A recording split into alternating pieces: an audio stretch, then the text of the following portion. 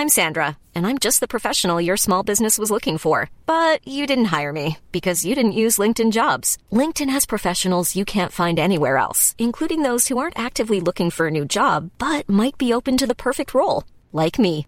In a given month, over 70% of LinkedIn users don't visit other leading job sites. So if you're not looking on LinkedIn, you'll miss out on great candidates like Sandra. Start hiring professionals like a professional. Post your free job on linkedin.com/people today. One size fits all seems like a good idea for clothes until you try them on. Same goes for healthcare. That's why United Healthcare offers flexible, budget-friendly coverage for medical, vision, dental, and more. Learn more at uh1.com.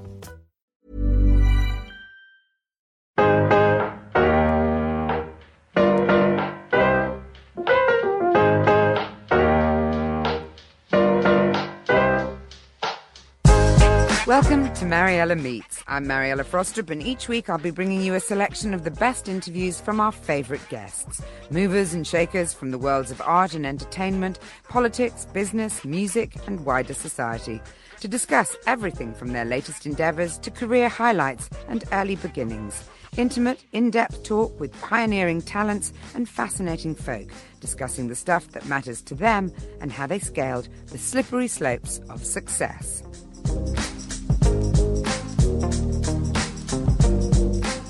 You'll probably know her name, but you might not know her story. I certainly didn't.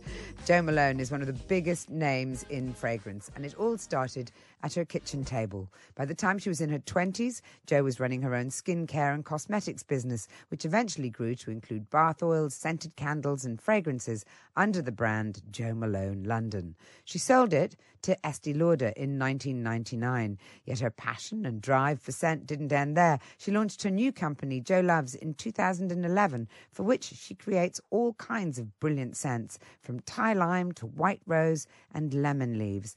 But her life story has not been without adversity. But when we spoke earlier today, I started off by asking her what I've asked you today, what her favourite smell is. Oh, I love citrus, and orange blossom and citrus are my two favourite notes in the whole world, and they're like my two best friends. So I love pomelo, grapefruit, limes, and then orange blossom, neroli, petit-cum, all of those. And you have apparently a bit of a superpower when it comes to scent, synesthesia. Can you explain to our listeners, and indeed to me, what it is and whether it's useful or not? Well, I thought everybody could smell like I did. Because from a young child, I was able to smell if the dog was sick, smell if it was going to rain, all kinds of kind of different things. But as I got older, and after going through a medical kind of condition and having my brain scanned, they said to me, "Your hippocampus is really large, Jo." And I said, "Oh, thank you very much." I didn't have any idea what that meant, but it does mean that the creative sort of primeval part of your brain, which animals rely on, the sense of smell. And I have something so that when I see colour and some textures and music, I smell fragrance. It's the first sense. So it's not just in my imagination. I physically smell red, or I physically smell gold, or a piece of jazz music will be this wonderful kind of mocha amber, crystallized amber smell for me. And so I translate everything back into the sense of smell very naturally. That's extraordinary, but doesn't it make your job, as it were, more of an assault than a sensory experience? Because if you're smelling, things, I imagine that also scents are very, very strong for you. No, because I've grown up with it. It's the most natural thing in the world for me. And actually, a time in my life when I did lose my sense of smell, I lost my identity as well. So, I just love creating, and I love the sense of smell. I love the stories that it brings to me. So I find it's like a companion. It's like my best friend. So, no, I don't. There's certain notes I don't like. I don't like sticky vanilla at all. And vanilla reminds me of a really irritating person. And I find myself getting irritated if I smell it as well. I don't want to be around it. So, there's the positive and negatives of everything in life. But the majority of the time, I enjoy the creation and the smelling of ingredients. What about human beings? I don't have your condition, but I do have a thing where if people don't smell right, and I don't mean, BO or whatever else we might be experiencing, particularly during the recent heat wave, if they don't smell right, then I can't really be friends with them. Do you know, I've never had that. I mean, unless they were covered from head to foot in vanilla, in which case I would probably walk in the opposite direction. No, I don't. I don't like bad smells, but like anybody else. I do remember once getting on a plane and the man next to me really did smell, and I just knew I couldn't sit in the seat. All the way. It was a night flight. And so I did ask to be moved, and I've only ever done that once. But no, I don't. I try really hard not to judge. And if somebody enjoys a fragrance that I don't like, it's their choice. I'm not going to be judgmental. I love the smell of animals like horses and dogs. So I kind of love that nature knows the best dose kind of notes. I love that the leather of a horse's saddle, or a dog after it's had a lovely walk in the country, and it smells like crushed digestive biscuits behind its ears. Well, mine smell of fox poo. Well, no. Obviously, when a dog rolls in fox poo, it's not a pleasant experience, and my dog definitely has done that and comes in and smells for days. So, yeah. You have a son. Did he go through a Lynx Africa phase, I wonder? Did he what? Did he go through a Lynx Africa phase?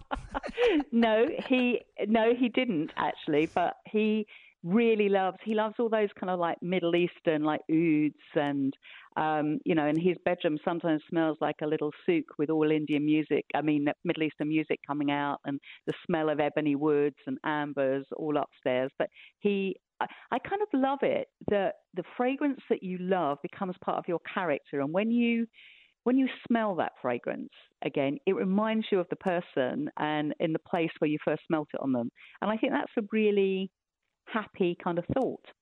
Absolutely. I kind of like the idea of sticking to one perfume so that there's a smell that's synonymous with you. I'm not a person who goes through the airport and gets sprayed with 15 different bottles. I like to stick to the one thing.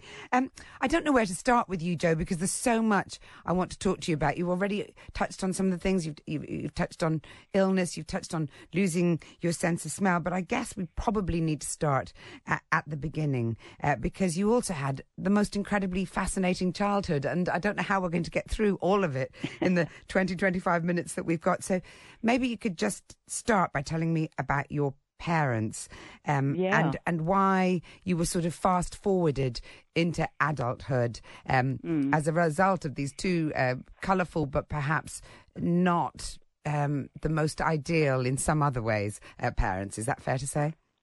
It was an unconventional childhood, but you know what? It was happy. I kind of a happy person, no matter kind of what life throws at you. But you can never run away from who you are, and I believe nothing is wasted in life. You just got to find a way of using it.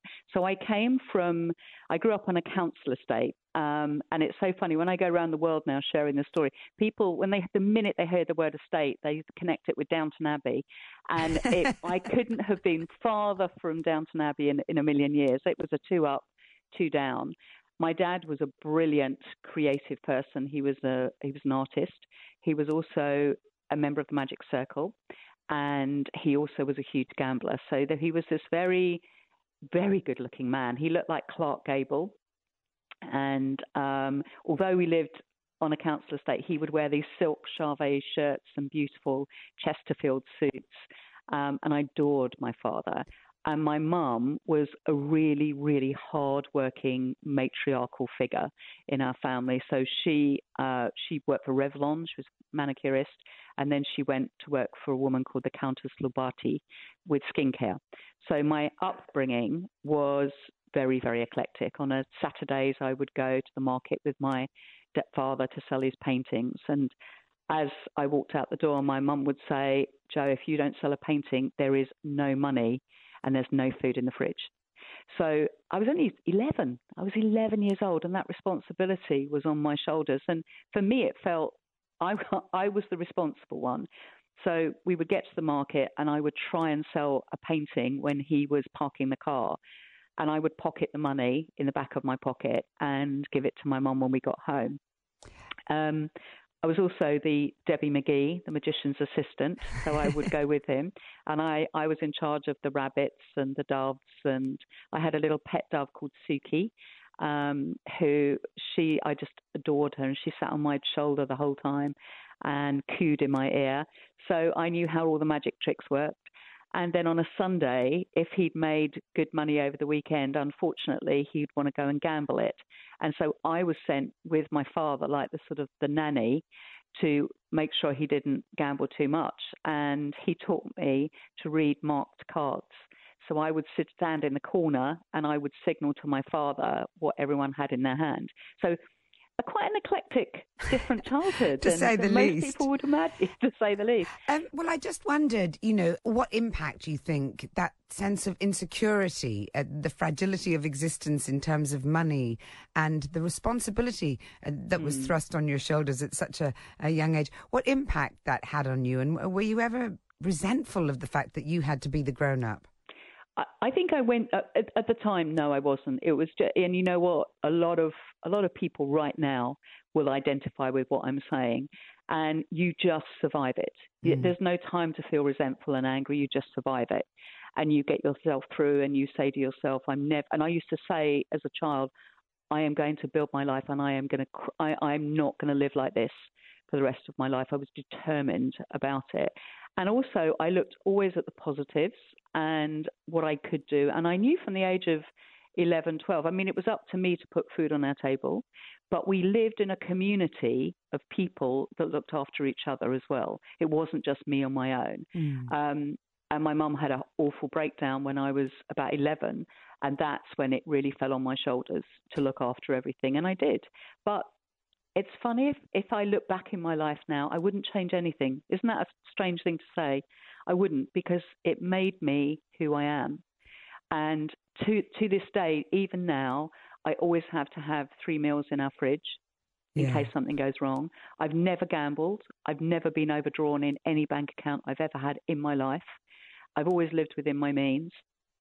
And I had this feeling of responsibility. Money only gives you choice, and that's all it does. So I've never been governed by it, but I know that without it, your life is very different. So I absolutely knew sometimes what it was to go to bed, and I'd had something to eat, but it didn't fill me up. You've said that dreams rescued you, which I thought was incredibly poignant. You say you don't regret any of it, you wouldn't change it, and I think that's partly because, just to emphasise the fact that you felt very loved by your parents despite the circumstances, and I think love at that early age is kind of nourishment enough in some ways. Obviously I wouldn't wish that experience on other children, but I think that's a kind of defining aspect of your childhood, isn't it? But anyway, you said, like I said, I could talk to you all day. It's fascinating. Like, there's so many things I want to talk about. Countess Lubati, and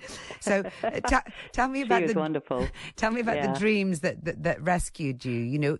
Did you have ambitions, or was survival the thing? Well, I think when I look at this, and I think this is really relevant right now in our moment in time in this country, is the reason I was happy, the reason I didn't feel scared, is I knew how to think with my entrepreneurial head. So I never felt as though I wasn't in some sort part in control. And I think that is, and I think the respect of creativity was the dreams, and being able to dream and being able to find laughter and fun and fulfillment. And at school I was horrendous. I got 0 qualifications. I have nothing. And of course I was dyslexic and I was struggling, but no one saw it at school. So on paper, I shouldn't ever be where I was, but my dreams, it's all right to dream, but if you don't have determination and that spirit to work hard, your dreams just end up as dreams. But I also had the toolbox of entrepreneurialism. So I knew how to build something. I knew how to create, and I knew how to sell it. So that was my saving grace, and that came from both of my parents. You launched your first business from the kitchen table into the world. I heard you describing the point at which your husband said, "That's it. you've got to get a shop. Enough's enough. Do you want to tell our listeners what that watershed moment was? Yeah, it was almost divorce, actually. It was very close to that. We'd started this really tiny business. I rented a small flat in London. I only had just enough for the first month's rent. No furniture, no curtains, and our bed was a piece of blue foam from Homebase that we would roll out every night. And I had probably about 500 to 1,000 face clients that I'd built from nothing. And when they would come, I would give them a little bottle of body lotion or bath oil and to say thank you for coming. And that side of the business, that's where the fragrance side really started. And one lady one day bought 100 bottles. But that particular evening, Gary is my husband, my best friend, and my business partner. But he was a building surveyor for a big contraction company many years ago. And he came in from work one day. He was so tired. It was hot. And he went to make himself a piece of toast because he was hungry. And he put what he thought was honey, but it wasn't. It was the face mask for the next day on his toast. So he spat that out. He then made himself a coffee, and then bubbles come all over the top of the coffee mug. And he looked at me and he said, that's it. He said, I can't carry on like this, Jo. We're going to end in divorce. I'm going to have a shower. And I thought, oh, no, I just filled it with seashells and scenting them with lavender. And I heard him really shout at me. So then he came back and he said, that's it. We have to get a shop. I can't live like this anymore. I feel like I never stop working and you never stop working. And so I was very quiet for 48 hours and thinking about it. And our first little shop was in Walton Street. And to the day that we opened that door, 5 years on, we sold it to the biggest beauty corporation in the world. One size fits all seemed like a good idea for clothes. Nice dress. It's a T-shirt. Until you tried it on. Same goes for your healthcare. That's why United Healthcare offers a variety of flexible, budget-friendly coverage for medical, vision, dental, and more. So whether you're between jobs, coming off a parent's plan, or even missed open enrollment, you can find the plan that fits you best. Find out more about United Healthcare coverage at uh1.com. That's uh1.com. Hey, I'm Ryan Reynolds. At Mint Mobile, we like to do the opposite of what Big Wireless does. They charge you a lot. We charge you a little. So naturally, when they announced they'd be raising their prices due to inflation, we decided to deflate our prices due to not hating you. That's right. We're cutting the price of Mint Unlimited from $30 a month to just $15 a month. Give it a try at mintmobile.com/switch. $45 up front for 3 months plus taxes and fees. Promo rate for new customers for limited time. Unlimited more than 40 gigabytes per month slows. Full terms at mintmobile.com. Many of us have those stubborn pounds that seem impossible to lose, no matter how good we eat or how hard we work out. My solution is PlushCare. PlushCare is a leading telehealth provider with doctors who are there for you day and night to partner with you in your weight loss journey. They can prescribe FDA-approved weight loss medications like Wegovy and Zepbound for those who qualify. Plus, they accept most insurance plans. To get started, visit plushcare.com/weightloss. That's plushcare.com/weightloss. Jo, you sort of punctuated beautifully our conversation there by talking about setting up that shop and 5 years later to the day selling it for many millions of pounds. You sold it in the 1990s to Estee Lauder. And you say that that's when you learned the most about yourself. And one of the reasons you left was due to your cancer diagnosis. Mm-hmm. Tell me a little bit about that period, because you were 38 years old with a young son at the time. And you must have felt like you were on top of the world at one moment as you sold the company, and achieved, I imagine, your dreams. But at the other end of the scale, had this devastating terminal diagnosis. Yeah, that was a very tough day to say. But life throws you curveballs all the time, and it's how you catch them, how you miss them, or how you soften the blow. And my curveball was being diagnosed. I suddenly felt, I was 38 years old. I'd had Josh. I'd suffered hyperemesis, so I was 7 stone 2 when I had my son. And the minute I had him, I stopped being sick for 9 months. I'd really thrown up literally every single hour of every single day. And was there a connection? Don't know, but I was very tired, and I suddenly one morning I was in America, and I found a lump at the side of my breast, and I thought, I haven't felt that before. It wasn't painful. I'll go and get it checked. And within a few days, I was being scanned, and that night I was told that they could see it was a very aggressive form of breast cancer, and I probably had about 9 months to live. And I was 38 years old. And all I could think about at that point was I didn't care about business or anything. I cared. And I thought, oh, God, I'll never see my son grow up, go to school, go to university, have his first girlfriend. This is it. And then I thought, poor Gary, has got to shoulder this. And the amazing, late, incredible Evelyn Lauder helped me find a doctor. And I was determined that I wouldn't die, that I would do anything I could to fight it, and I would come out the other end. And I went to New York, and I was one of the first women to take this chemotherapy in small doses.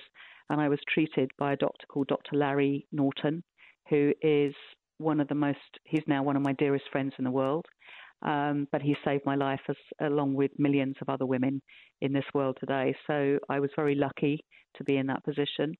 But my diagnosis I went from a lumpectomy to them discovering it elsewhere. So I had to have a mastectomy. I had to go through all of that, and then 18 months of chemo every 5 to 6 days, which was grueling. And during that time, I lost my sense of smell, lost my identity.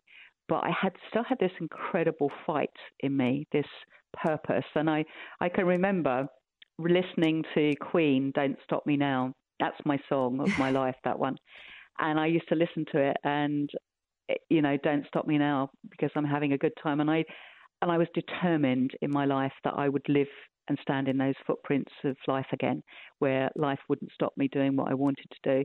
And, And got me through. Time. It's the most remarkable story of determination. I wondered emotionally how it felt. You managed to beat it. You're completely clear now, as I understand it. And you were able to walk your son through the university gates, and the contrast between that sense of despair that you weren't going to be there to watch him grow up, and then to see him grow up and, accompany him on that amazing day. How did that feel? That always gets me, that bit, because he's just come home at the moment. He's at home. That day where we walked him through the gates of his first university with tugging his little bag, smelling of he had ebony wood on that I did for Zara, and I could smell him leaving home and going. Ouch. And I cried for about 2 months, slept in his bed for a month and missed him. And I just I still feel this though. I feel I am so lucky to be alive. I am so lucky to be married still to the man I truly love. I am so blessed. Every day I wake up, and I wake up now with this, I feel I'm smiling as I wake up. And it's not that life's perfect, far from it. But it's that attitude of life. Every day there is the opportunity of something good. You've just got to find it. Yeah. You've just got to find it and make it work. And listen, I've suffered with anxiety. I've gone through all of those things. I've had really tough times and still. But I try and keep it to the day. And if I want a good cry, I'll have a good cry. It's being real with yourself. I can't pretend that those things didn't happen to me in my upbringing, but I choose to turn them around for positivity rather than negativity. Do you think that there's a lesson there? We live in a society now where, everyone has a sort of a misery memoir in them almost. And they're not always, the culmination isn't always this forward-thinking positivity that you're exuding. Do you think that maybe there's a lesson in just people being more resilient, perhaps? I think passion, resilience, and creativity are the 3 vital ingredients to a good, strong, happy life. The passion to find what you're good at. You and I have both found our jewel, haven't we? We found something in our life that we're able to do, and it makes us happy. That resilience, resilience is not always about fight. Resilience is often sometimes standing your ground and holding the ground that you own and who you are. And then that appreciation of our bank account of creativity. I know that sounds sort of like three sentences I've said many, many times, and I really have, because when you're creative, your imagination kicks in, then you're inspired, and the whole thing starts to lift you out of that doom and gloom. And, I'm a great believer of getting up. You're responsible for your own life. You're responsible for your own happiness. And sometimes you do have to stand up taller, and you do have to fake a smile sometimes. And you do have to but there is always someone much worse off than you, and there's always somebody much better off than you. Yeah, that's the nature of life, isn't it? That's the nature of life, You weren't able to start another business for, I think, 5 years after you sold to Estee Lauder, but also, as we've established, you probably weren't in a particularly fit state to do that. But how did a stingray on a beach while you're on holiday influence your return to the fragrance world? Well, that 5-year lockout, rightly so. I'd been paid a lot of money for a business, but there was still this girl that kept 3 meals in the fridge. I still wanted to work. I feel work gives me purpose every single day. And those 5 years, that's when I got severe anxiety. That's when I didn't want to wake up in the morning. I couldn't see through this fog. And it was at that time that I became the most unhappy that I've ever been in my life. Funny, you would think cancer would have done that, wouldn't you? But it didn't. It was the disassociation from something I loved every single day. So those 5 years were really, really, really tough. And when I got to the end, and it was on that last day at the end, I just said, I have to try again. I have to try again. And I didn't necessarily know that, why I needed to start again. Did I need the money? No, I didn't. But I needed the purpose, and I needed something, that I focused on. So I was going through a particularly very, very dark anxiety time where I was physically manifesting, like numb face. I walked with a limp for some reason. It was bizarre. And we went on holiday. We went to the Turks and Caicos in Parrot Key. And I was walking one morning, and every morning I would get up and go for a walk and just try and clear my head on why couldn't I create again? Why couldn't I be Joe again? I'd lost myself. And I was walking down the beach one morning, and I remember exactly what I was wearing. I can see all of it. And a baby stingray was swimming by the side of me. And as I walked down the beach, the stingray kind of swam by the side of me and followed me all the way down. And I suddenly realized that I didn't own creativity. Creativity just wanted to mimic the stories of life for me. And I looked up and I created this fragrance called Pomelo, which is the beach fragrance for the world. That's one of my missions, by the way. I want to create Pomelo and put Pomelo in every single beach around the world before I go off to meet my maker. That's my big, big dream. Jo, aside from fragrance, I know that another big passion of yours is charity work. You're quite the philanthropist. Tell me a little bit about your project with Magic Breakfast. So this is a heartbeat for me, and I remember as a child being hungry and being at school and not being able to function properly. Magic Breakfast, in one sentence, is this amazing charity that I will be involved with for our family for the rest of our lives, ensuring that no child in this country ever goes to school and is hungry or can't get to school because they're hungry and they can't learn, that every child is owed that by us. It's not charity, it's called humanity and responsibility. And we have to, in this country, we can solve this right now, right today, 21 pence to feed a child with breakfast to ensure their future and their sense that this country values them as a generation. And I guess there were times in your life when that would have made a big difference. I managed to struggle through because I had community, If we didn't have breakfast, somebody else would give it to us. But there are lots of people in this country that don't have community, and we can solve this. This can be solved. And Magic Breakfast was a charity I got involved with many years ago now, and continue to be involved with. And we have to make sure, and we have to hold the government to account. It's not about having breakfast or lunch. These kids need both, but it starts with breakfast.